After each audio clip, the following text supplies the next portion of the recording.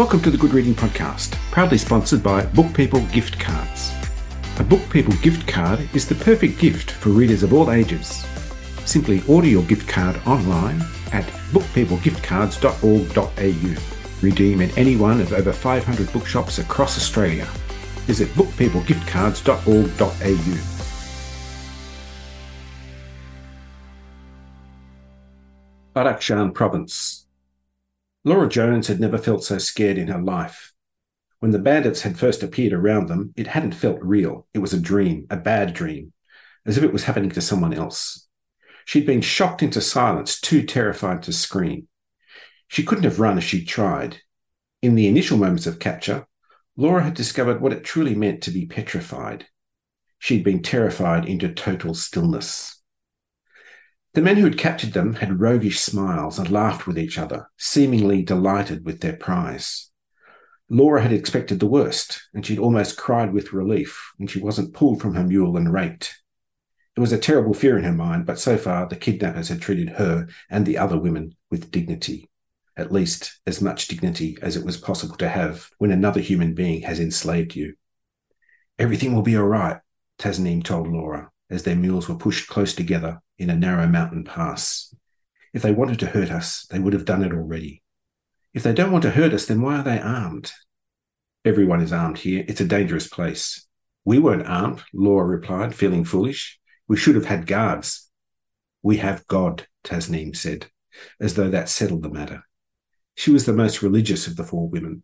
Laura had never considered herself a religious person, but she'd prayed more in the past few hours than she'd done in the 3 decades of her life. "What will they do to us?"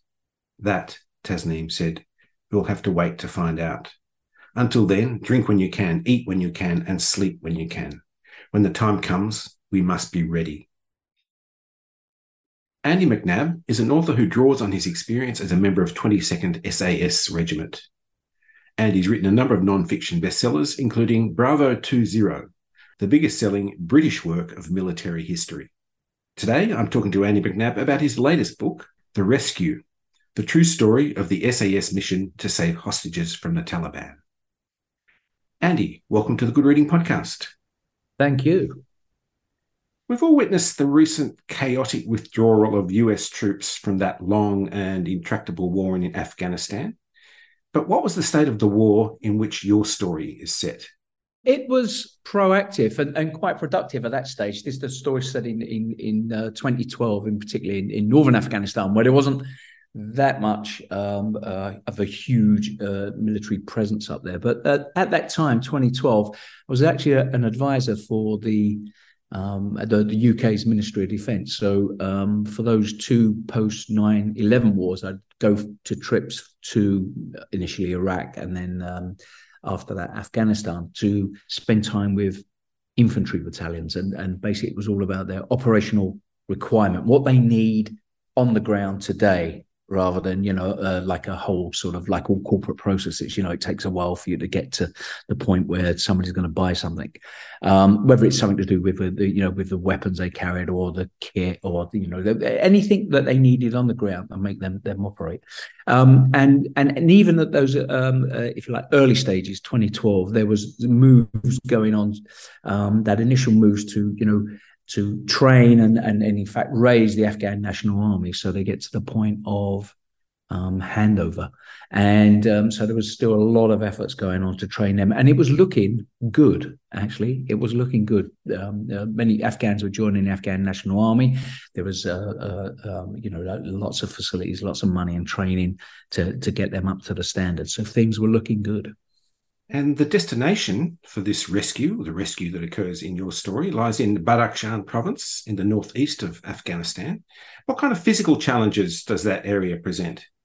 Very mountainous. When we think of Iraq and Afghanistan, we get sort of caught up in, because we see a lot of sand or what we call the green zone, where the canals are, where the particularly sort of poppies are grown.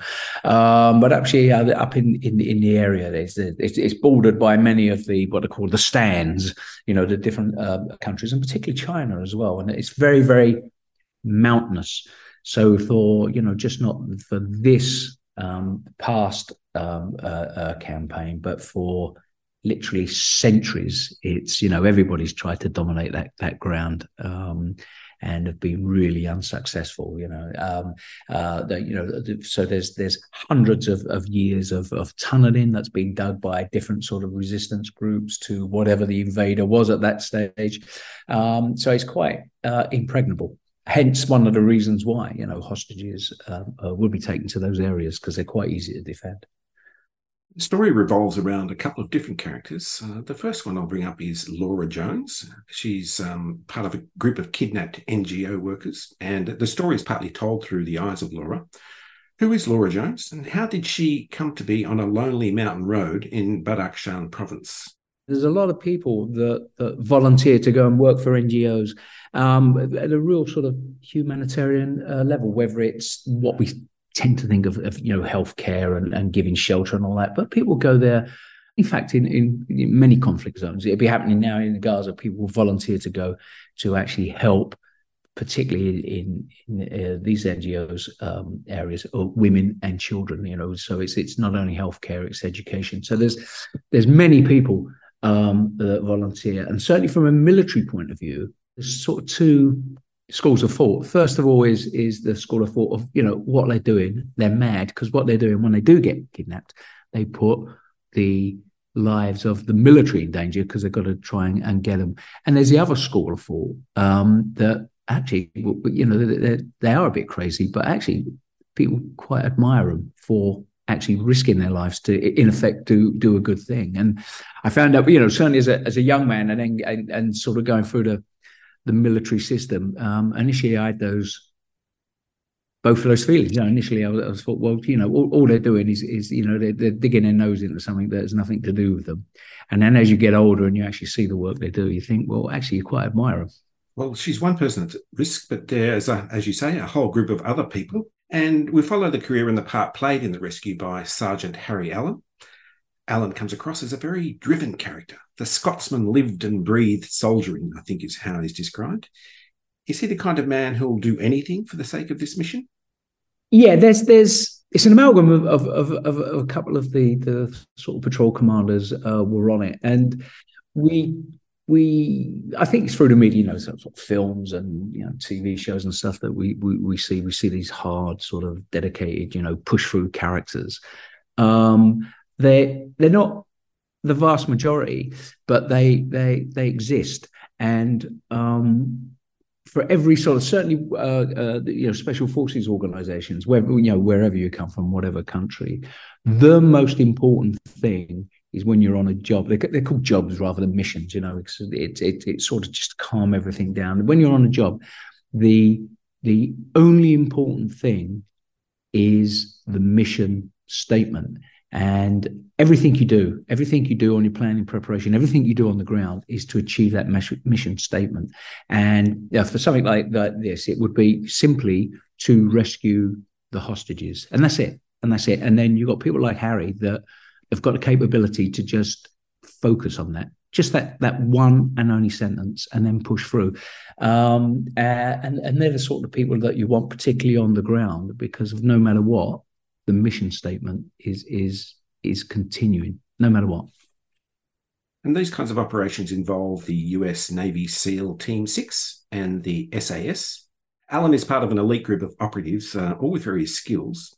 But what kind of leadership is required of Sergeant Allen in order to make this job a success?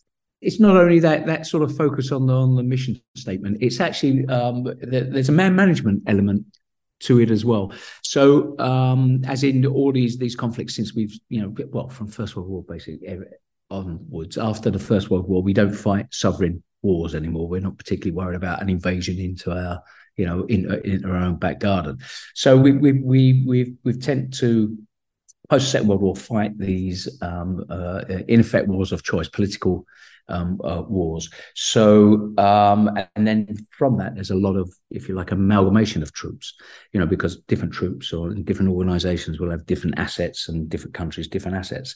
For decades, there's a huge amount of cross-training and cross sort of filtering of special forces groups, both within the United States and in the UK.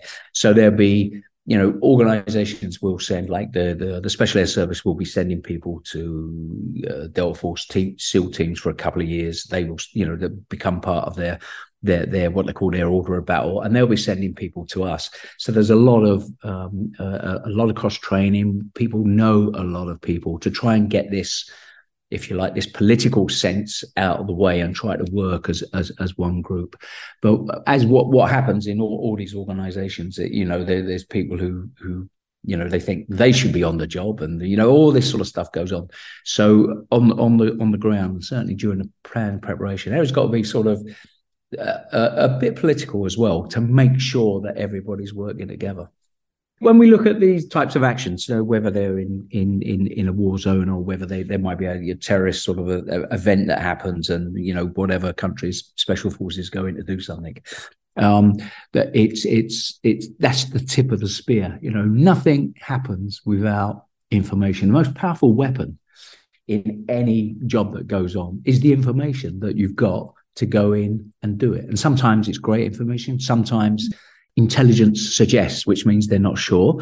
But that's the reason why you have special forces, because they can go in with a minimum amount of information. But the more information you got, the better. So you have what you call your reps. So you'd have your intelligence service reps, who works with the CIA rep in Bagram, which was a large military airbase outside of Baghdad. And obviously there's all the information's come out now of the CIA prison there and all that sort of stuff that was going on. But from there, they're getting the information, and then that starts to move out to collate more information to sort of drone operators who operate these aircraft over Afghanistan, just outside of Las Vegas. They literally do a shift. They go in, they sit on a gaming chair, what kids use to play games, and they're operating these aircraft for surveillance and attack from Las Vegas. You've got a lot of intelligence that's grown on the ground, because not all Afghanistans were against the NATO forces. So there's this collation of information, and once that happens, it's then how this is what's going on. So what assets do we need? Of course we need SF to be on the ground, but then we need constant surveillance. We need air cover. We need air cover for the helicopters that are going to get the teams into the ground. We need air cover once they're on the ground to make sure they can carry out their mission, the mission statement that was talking about. So you've got this huge array of assets, air assets, ground assets, information assets, whether it's technical information or whether it's human information, all coming in, and you're trying to make sense of it, and how best to use it. And there's a parallel story. Umid is a young Afghani man who initially goes to work for a local warlord. He's not Taliban yet, but how did Umid come to be involved in this kidnapping? A lot of these things, certainly what happens is it's about money. It's about a certain amount of status. Because we've got to remember that if you're a farmer, the cash crop of the country, of course, is opium. So there's been a lot of eradication going on, and then so what you've got literally, you grow something like watermelon, what I mean? So everybody's growing watermelon. You can get 2 crops a year out of watermelon.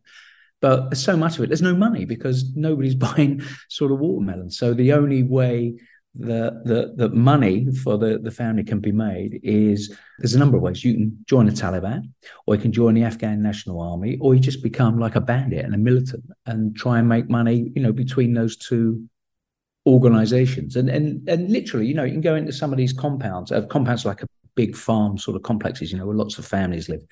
And they'll have some of their sons in the Afghan National Army. They'll have some of them in the Taliban because they're hedging their bets. And the Taliban have got to stop fighting in the summertime because they've got to go back and start tending to the crops. And then so we had fighting seasons in Afghanistan because of the economic pressures these people have got. Your previous book, The Hunt, was the story of the hunt for a Taliban warlord, a clearly identified target. But the job in the rescue is recovery of hostages. Now, that means many or more potential complications, more things can go wrong.